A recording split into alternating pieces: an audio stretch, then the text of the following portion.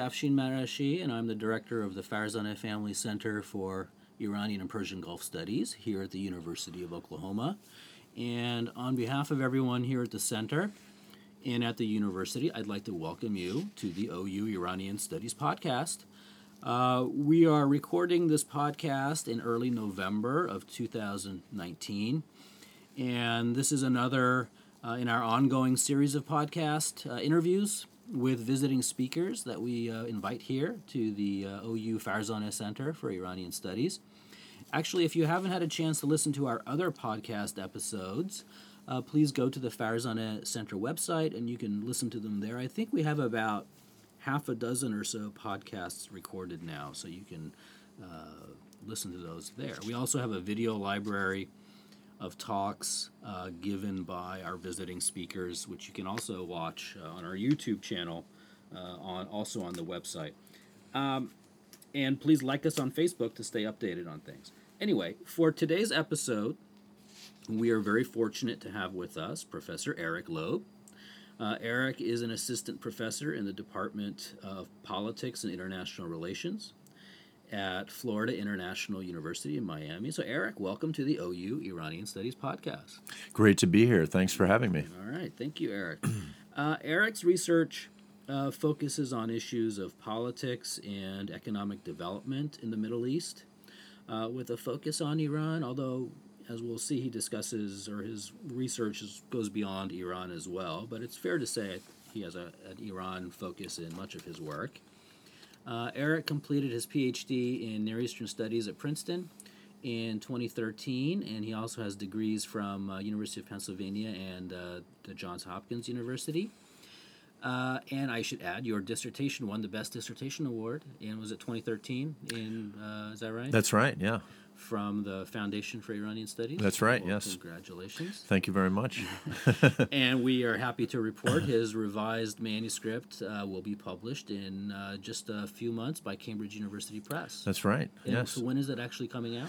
Well, on the website it says December 2019. Oh, okay. Yes. So that's next month? Yes, next month.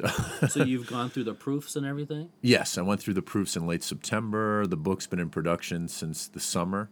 So hopefully we'll see it in print and at the end of 2019, if not early 2020. And so what's the title of the book? The title is Iran's Reconstruction Jihad, Rural Development and Regime Consolidation After 1979. Oh, fantastic. All right. So, yeah, definitely Iran since 79 focus. Yes. Well, we're all very eager to see it in print, and I'm eager to hear more about the book, and we can discuss that as well. But before we get into a discussion of the book, maybe you can just tell us something broadly about your academic background and how you came to select your particular research specialization. Mm-hmm. Yes, well, I've been interested in the Middle East and the Arab world at the master's level, and then when I entered my PhD program, I had come in with a knowledge of Arabic, having studied Arabic in Syria. Mm-hmm. Our program at Princeton, our PhD program, the Near Eastern Studies department, it required actually its students to learn a second Middle East language, so I chose Persian, given the geostrategic and geopolitical relations that exist between Syria and Iran, and was fortunate enough to go to Iran to study Persian and at the Dekhoda Institute in Tehran. Oh, that's fantastic. And then being on the ground really, I really started gravitating towards studying Iranian politics, history, and society and culture. And you were there from when to when? I was there from 2009 to 2011, on and off. So I'll definitely want to ask you more about that, your time there. But in terms of situating yourself in terms of discipline, I mean, you say you're a graduate from the Near Eastern Studies PhD program at Princeton, but your book also has a kind of political science dimension to it, and I'm just wondering how you kind of position yourself as a political scientist or as a area studies specialist. I mean, I'll tell you, as a historian, I found your manuscript very accessible. Okay, thank you. Even though I'm not a political scientist. And I'm just trying to figure out what it is about your work that actually makes it accessible beyond the kind of immediate discipline, if that's political science. Is that something you think about? Oh, absolutely. In terms of how to navigate our disciplinary boundaries in academia, both in the United States and even beyond. And as you said, I do have an area studies PhD. At Princeton, they encourage the students in the Department of Near Eastern Studies to latch on to another discipline. So I chose political science. I have colleagues who chose history and religion. And in terms of situating my work and my research, I would say that I do plug into political science theories on revolution, on social movement, on social activism, but also touch both theoretically but even methodologically on a historical, sociological approach. So I think the book does border on different disciplines. You could call it an interdisciplinary work, and largely uses qualitative methods. Yeah, so it's a qualitative method. I mean, I think a lot of the political science work that we see now has more of a quantitative method. It's almost as though political science is kind of evolved into the economics department, and there's nothing wrong with that, and there's a lot that can be maybe gained from that. But there's probably much less of that quantitative approach in your work. And you see it, I think, in Middle East political science. I mean, I have seen works that use a more positivist approach. I think some of the better works I've seen use mixed methods, both quantitative and qualitative. You could use quantitative methods and regression models to show general patterns, but it's also a good idea, I think, to delve deeper into specific cases qualitatively as well. So, and also it speaks to, I think, the methodological limitations of the Middle East in terms of accessing quality and reliable and transparent quantitative data that makes it difficult and may make you have to rely more on qualitative approaches. I see. Yeah, I mean, that's part of the challenge of doing the research in that region is it lends itself maybe more to that kind of field work and qualitative approach. I mean, and that goes maybe to the strongest part of your methodological approach, which is sort of the deep immersion in the language and in the society. Right. So you have advanced level Persian and Arabic, so that's basically, methodologically speaking, that's kind of maybe the thing that stands out most is the time you spent there. Right. So is it based mostly on interviews and that kind of work, or what other kind of mixed methods then characterizes the book? So at the base of the work, at the core, I would say, is, like you said, interviews, ethnography, even participant observation, a term anthropologists use and sociologists. But to triangulate those interviews, I also actually accessed archives and libraries in Iran to make sure that what I was hearing from my informants and my interviewees matched up to what I was seeing in books, articles, documents, reports, etc.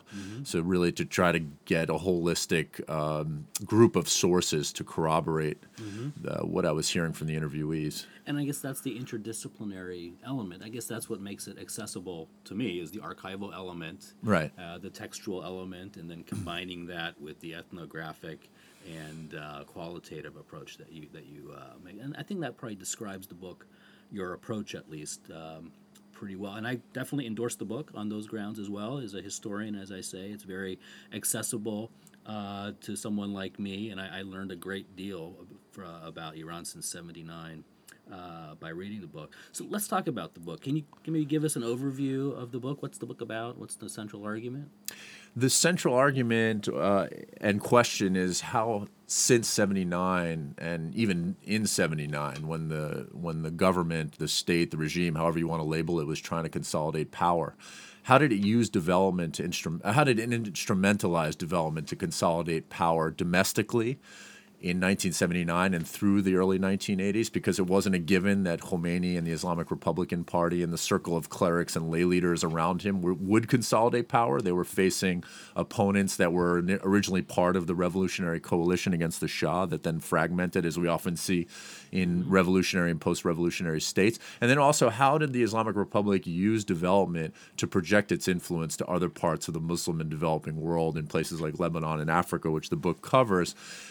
are really the main questions that the book tackles through the case study of its rural and development organization, Jihad-e-Saz Zendegi, or that translates to Reconstruction or Construction Jihad, which was established in the early months after the transition, officially established in June of 1979, but even started in February when Khomeini makes his way back to Iran and the Shah leaves.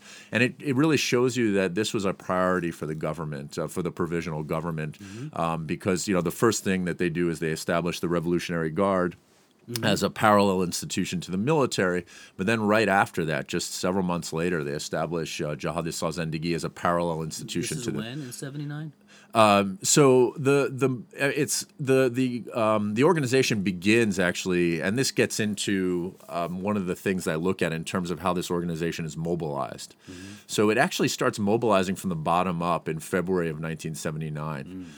Before it's officially established as a revolutionary organization in June of 1979. Okay. So we're still talking the transitional government. Right, provisional government. Right. And, the Khomeini and Bazargan had different visions of the organization, and this kind of gets into early factionalism that we see from the moment the provisional government is established. So when you talk about the development, you are really talking about the rural dimension. Right. So it's sort of the rural policy was, as you're suggesting, central to the revolutionary project right from the very beginning. Right. And so how would you maybe talk about the earlier scholarship on the rural dimension in Iranian studies, for example? I mean, I remember when I was an undergraduate in the 80s, the one book that I knew about, and I don't think there was a lot more than this, was the Eric Hoagland book, Land and Revolution, which was basically about the land reform. And maybe there's the Mary Hegland, I think, did some ethnography. I guess Ann Lambton did some stuff on land, too, even earlier.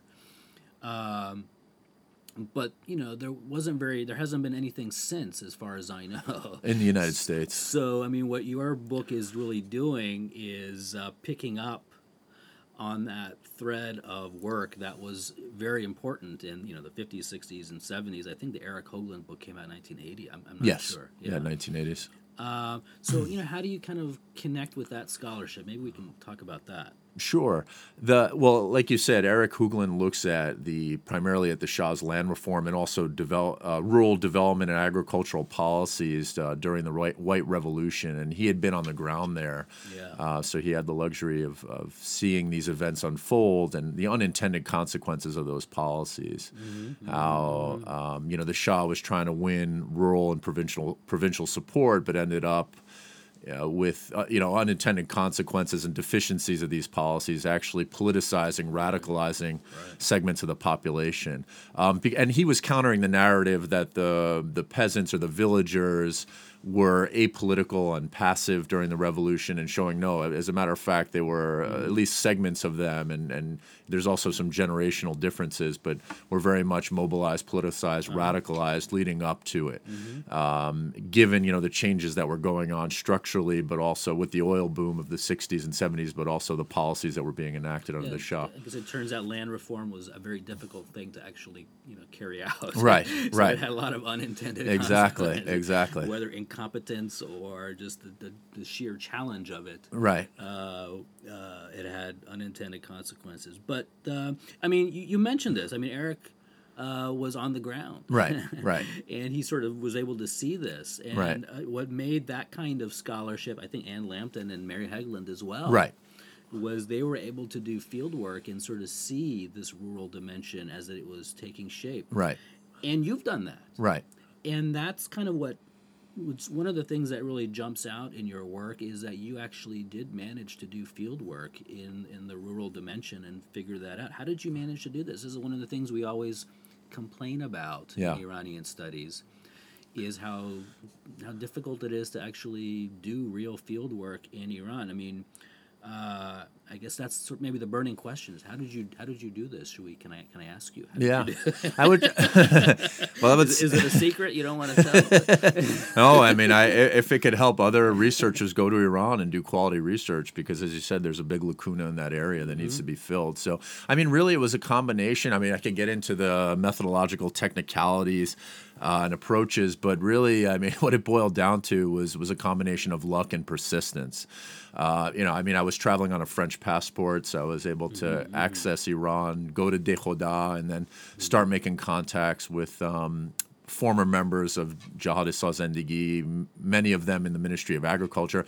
I had, actually, thanks to Dr. Huglin, who put me in touch with some people, I had some academics in Iran who were also helping me with this project and putting me in touch with individuals they knew, that either rural experts that could shed light on this subject, or people they knew that were once affiliated with Jihad-e-Islah Zendegi. So I had, support academically, and as well as, making more and more contacts, and really just continuing to follow up with people.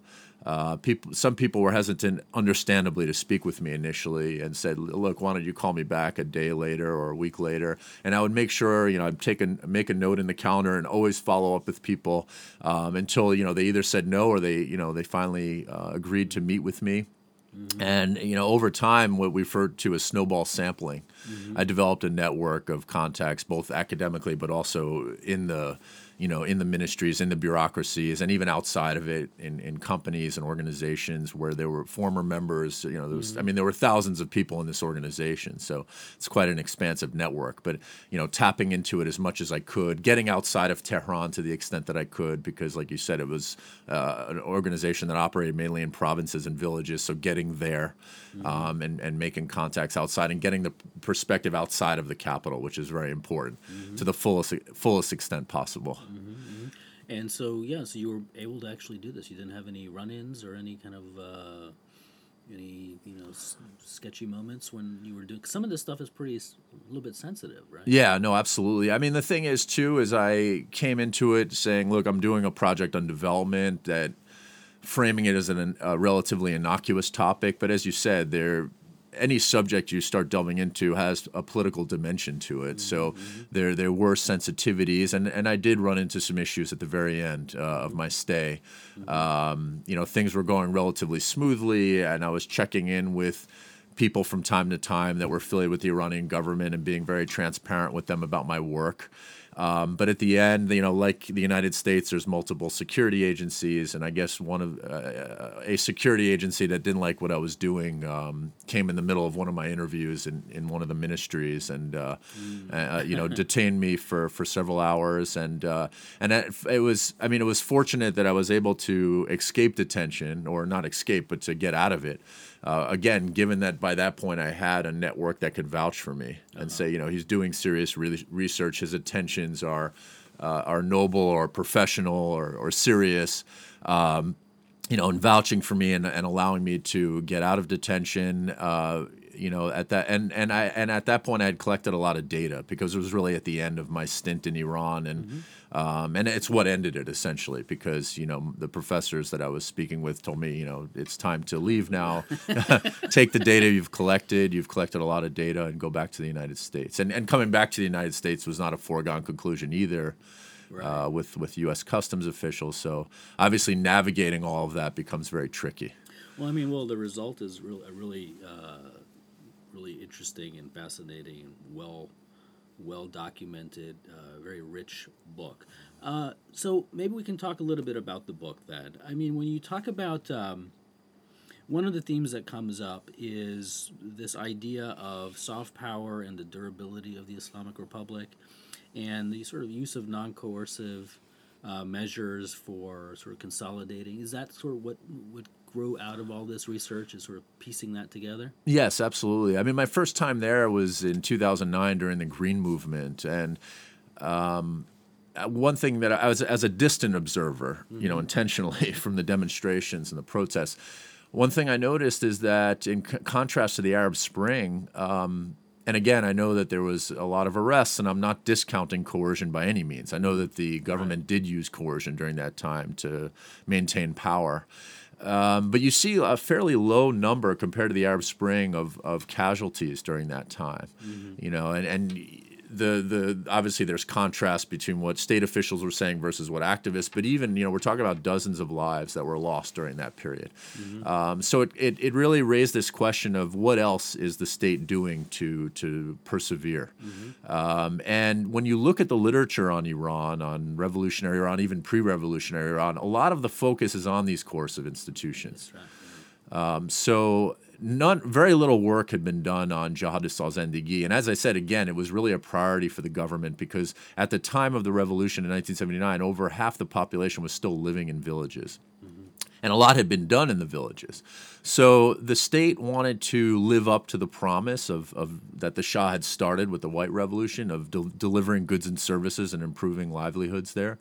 And at the same time, there was obviously a political dimension to this project to win hearts and minds, to marginalize opponents, and to really increase and expand a state presence in the rural areas. So it shows the non-coercive side, the soft power. Of course, when things got contentious in some provinces, particularly the ethnic provinces along the borders, the IRGC would go in, the army and the security forces would go in, and that was the hard power of the state. But alongside them, or even ahead of them, was this soft power arm of this development organization, delivering goods and services to the people. And so, for example, one of the representatives of Jihadist al-Zendigi in his memoirs states very upfront that this was, the political mission that we wanted to, use. He doesn't use the term soft power that, Nye had brought to the social sciences, but he basically says we want to go in there, we want to gain popular legitimacy and support in these areas. We want to marginalize opponents, radical leftist opponents, Mujahideen al-Khalq, the Fedayeen, and others that had also been establishing a presence in the villages and delivering goods and services. And so they were worried that the revolution, as informants or interviews had said, would be hijacked by these groups. And they wanted to outdo them and really bring the rural population to their side. Yeah, I mean, and that's one of the things that comes across in the book is the sort of the evolution of this rural dimension from certain different stages in how this policy, this state-led non-coercive policy evolves. And can you kind of divide that out, sort of different periods? I mean, there's the early period of the revolution, and then something it definitely evolves after that into a different stage. What are these different stages? Yeah, so again, 1979 to about 1982, 1983 is really this phase of consolidation where, Khomeini and the Islamic Republican Party, they're concerned. They bring Bazargan and the freedom movement into the fold. Both sides are concerned about, radical leftist groups that I had mentioned, Marxist groups, Islamist Marxist groups.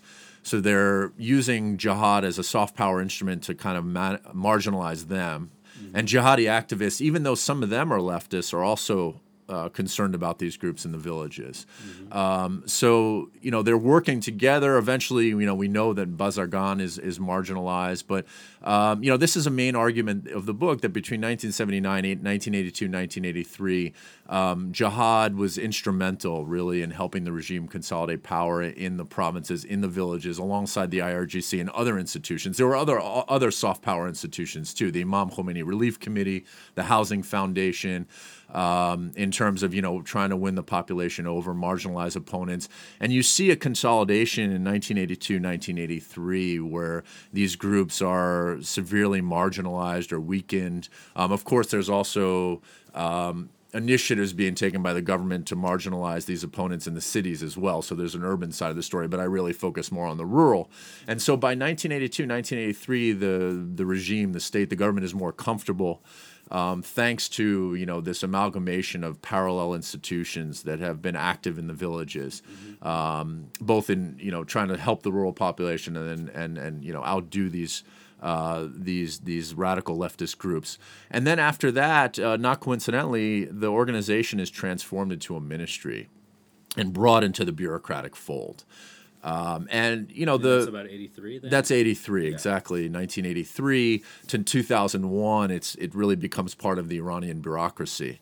And that leads to all sorts. It was done for a variety of reasons. One of the interesting things is that all the different factions in the Islamic Republican Party, the leftists, the rightists, the centrists, they all agree actually to bring it into the bureaucratic fold. So, this is an example that I don't think is highlighted enough in the literature on Iran, that actually these factions at times can agree on things and come to a consensus. They're not always competing and at each other's throats. So this is one example of when there's, for various reasons, they agree to institutionalize the organization and bureaucratize it, which creates a dynamic where, because the organization was initially anti-bureaucratic, and so the activists who were in the organization believed that they were actually doing what the bureaucracy wasn't. That up until the time of the revolution, the bureaucrats who were affiliated with the Shah were sitting in Tehran. They were drinking tea, collecting their paychecks, caring more about their careers than the actual rural areas. So these revolutionary activists that were part of jihad thought they were doing the right thing, right. And really filling the void that the bureaucracy was not filling. Or not doing. And then they became part of the bureaucracy. So some of them wanted that. Some of them wanted, career stability and paychecks, just like the bureaucrats, although some of them are reluctant to admit that. I think you say some of them left the bureaucracy out of sort of frustration. Or they were stuck in the bureaucracy. So even today when you talk to some of them, there's this frustration that now they're just like the bureaucrats that they were railing against when they started the organization. Individualism, careerism, red tape, stagnancy, all these things that come, even though, theorists like Max Weber praise the merits of bureaucracy. I think this case also shows the shortcomings of bureaucracy that are not just unique to Iran, but exist in a lot of contexts outside of Iran. So there's this revolutionary stage, then there's this sort of bureaucratization stage, and then you also talk about this idea of associationalism. Is that a later stage yet? Is that comes next, or what comes after that? Yes. So the associations really started in the 2000s, and particularly as I would say as the reformists come on the scene, and there becomes this intense factionalism inside the government, but also, of course, it spills over into society, where this intense competition between reformists and conservatives. And you see jihadists who are, or former members of Jihad al-Zindagi, establishing these associations. And this brings into questions about civil society in Iran and in a post-revolutionary state, in terms of how autonomous these associations really are. And these associations, they represent different factions. Some are more sympathetic towards the conservatives, some are more sympathetic towards the reformists, or even within them, they're not monolithic. There's different strains within them. And they present themselves on the surface as autonomous, but when you start to dig deeper, you see that they're actually being supported or encouraged by political elites. So there's a blurry area there. And there's a scholar that uses, or certain scholars of civil society and social movements in the Middle East have used the expression gongo. It's kind of an oxymoron or a paradox, government-organized, non-governmental organizations. It's like corporatism. Corporatism or co-optation, exactly. And so on the one hand, you see a corporatist element to these associations or dimension. On the other hand, you actually see unintended consequences that they create these associations, and then their closeness with elites empower them to start making demands on these elites, right? So all of a sudden, these elites are feeling uncomfortable. They're feeling pressured by these groups. So one example is that because Jihad al-Zindagi played an important role in the war, by supporting troops, its engineers provided logistical support, it created a veterans association that then demanded more from even the conservatives and hardliners that come into power in the 2000s, Ahmadinejad and others, to give more compensation and more services to war veterans. Interesting. Yeah. So it has a kind of an effort to kind of create a kind of mobilizing project to kind of help to establish more of a loyalty to these groups, but then they kind of take on a life of their own. Right, And exactly. in a sense, that sounds like Iranian politics. Exactly, exactly. And even from the beginning, the organization mobilizes from below these activists, and then they actually start pushing Khomeini and the IRP and even Bazargan and the freedom movement to support them. So, from the very beginning, there's these bottom-up, top-down dynamics that are very interesting, and looking at the mobilization over time, that again often gets neglected in the literature and the scholarship. That often makes it a top-down process. The state is doing all the Absolutely. mobilizing. And you can only figure out the bottom-up process if you're there talking to people, Right. which is what you've done. Right, right. In the revolutionary stage that you talked about, I don't want to pass up on this idea of the role of the left, which I think you talk about this in the book, and you mentioned it, is in some ways the Jihad-e-Sazandagi was an effort to kind of compete with or catch up with the role of the revolutionary leftist organizations. Right. And, if you look at the broad coalition of that period from the 70s into the revolution, there's a kind of the Maoist element Right. was actually a big part of that movement. Right. And they understood the rural dimension probably better than many of the Khomeiniist factions. Yes. And part of the story that you tell is how the left basically was marginalized in this process. But there's that story, in some ways, the history of the Iranian left is a story that's in some ways been written out of the history of Iran since '79. And you have a lot to say about that then. So how exactly did that play out in that revolutionary stage, the role of the secular left, let's call them? Right. No, absolutely. It's a complicated subject that I dedicate a lot of time or space in the book to. As I said, Khomeini was actually concerned about these groups staging a Maoist revolution. And they actually, the former members of Jihad that I interviewed, they admitted to going out to the provinces and villages and seeing what Mujahideen al-Khalq and Fadayan and other secular but also Islamist Marxist groups were doing. And then kind of appropriating their strategy and tactics, and then pushing them to the side.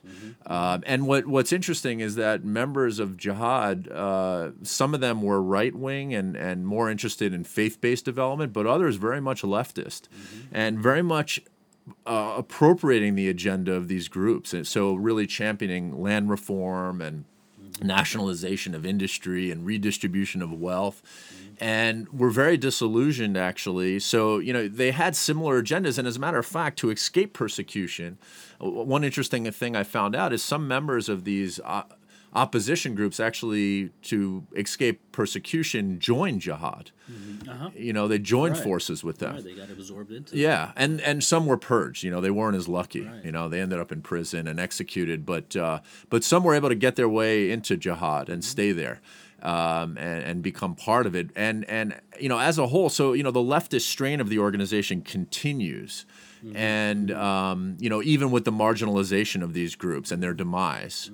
Well, I think that's a really important point, because I think there is a kind of reassessment and a return to trying to write the history of the Iranian left into the history of modern Iran. Right. And one of the things I want to make sure everyone sort of recognizes is that your book is actually contributing to that evolving historiography as well. So Thanks. That's, I think, going to be another way of making your book contribute to other debates that are related to, not necessarily to the rural dimension, but to the larger history of the left as well. Thanks. One maybe final point to kind of talk about is, your book is not only about Iran, in fact. Right. It's about sort of Iran's foreign policy outside of Iran. Right. And maybe you can say something about that. How has sort of rural development policy been instrumentalized not only in Iran's rural dimension, but as part of Iran's foreign policy? Right. So this is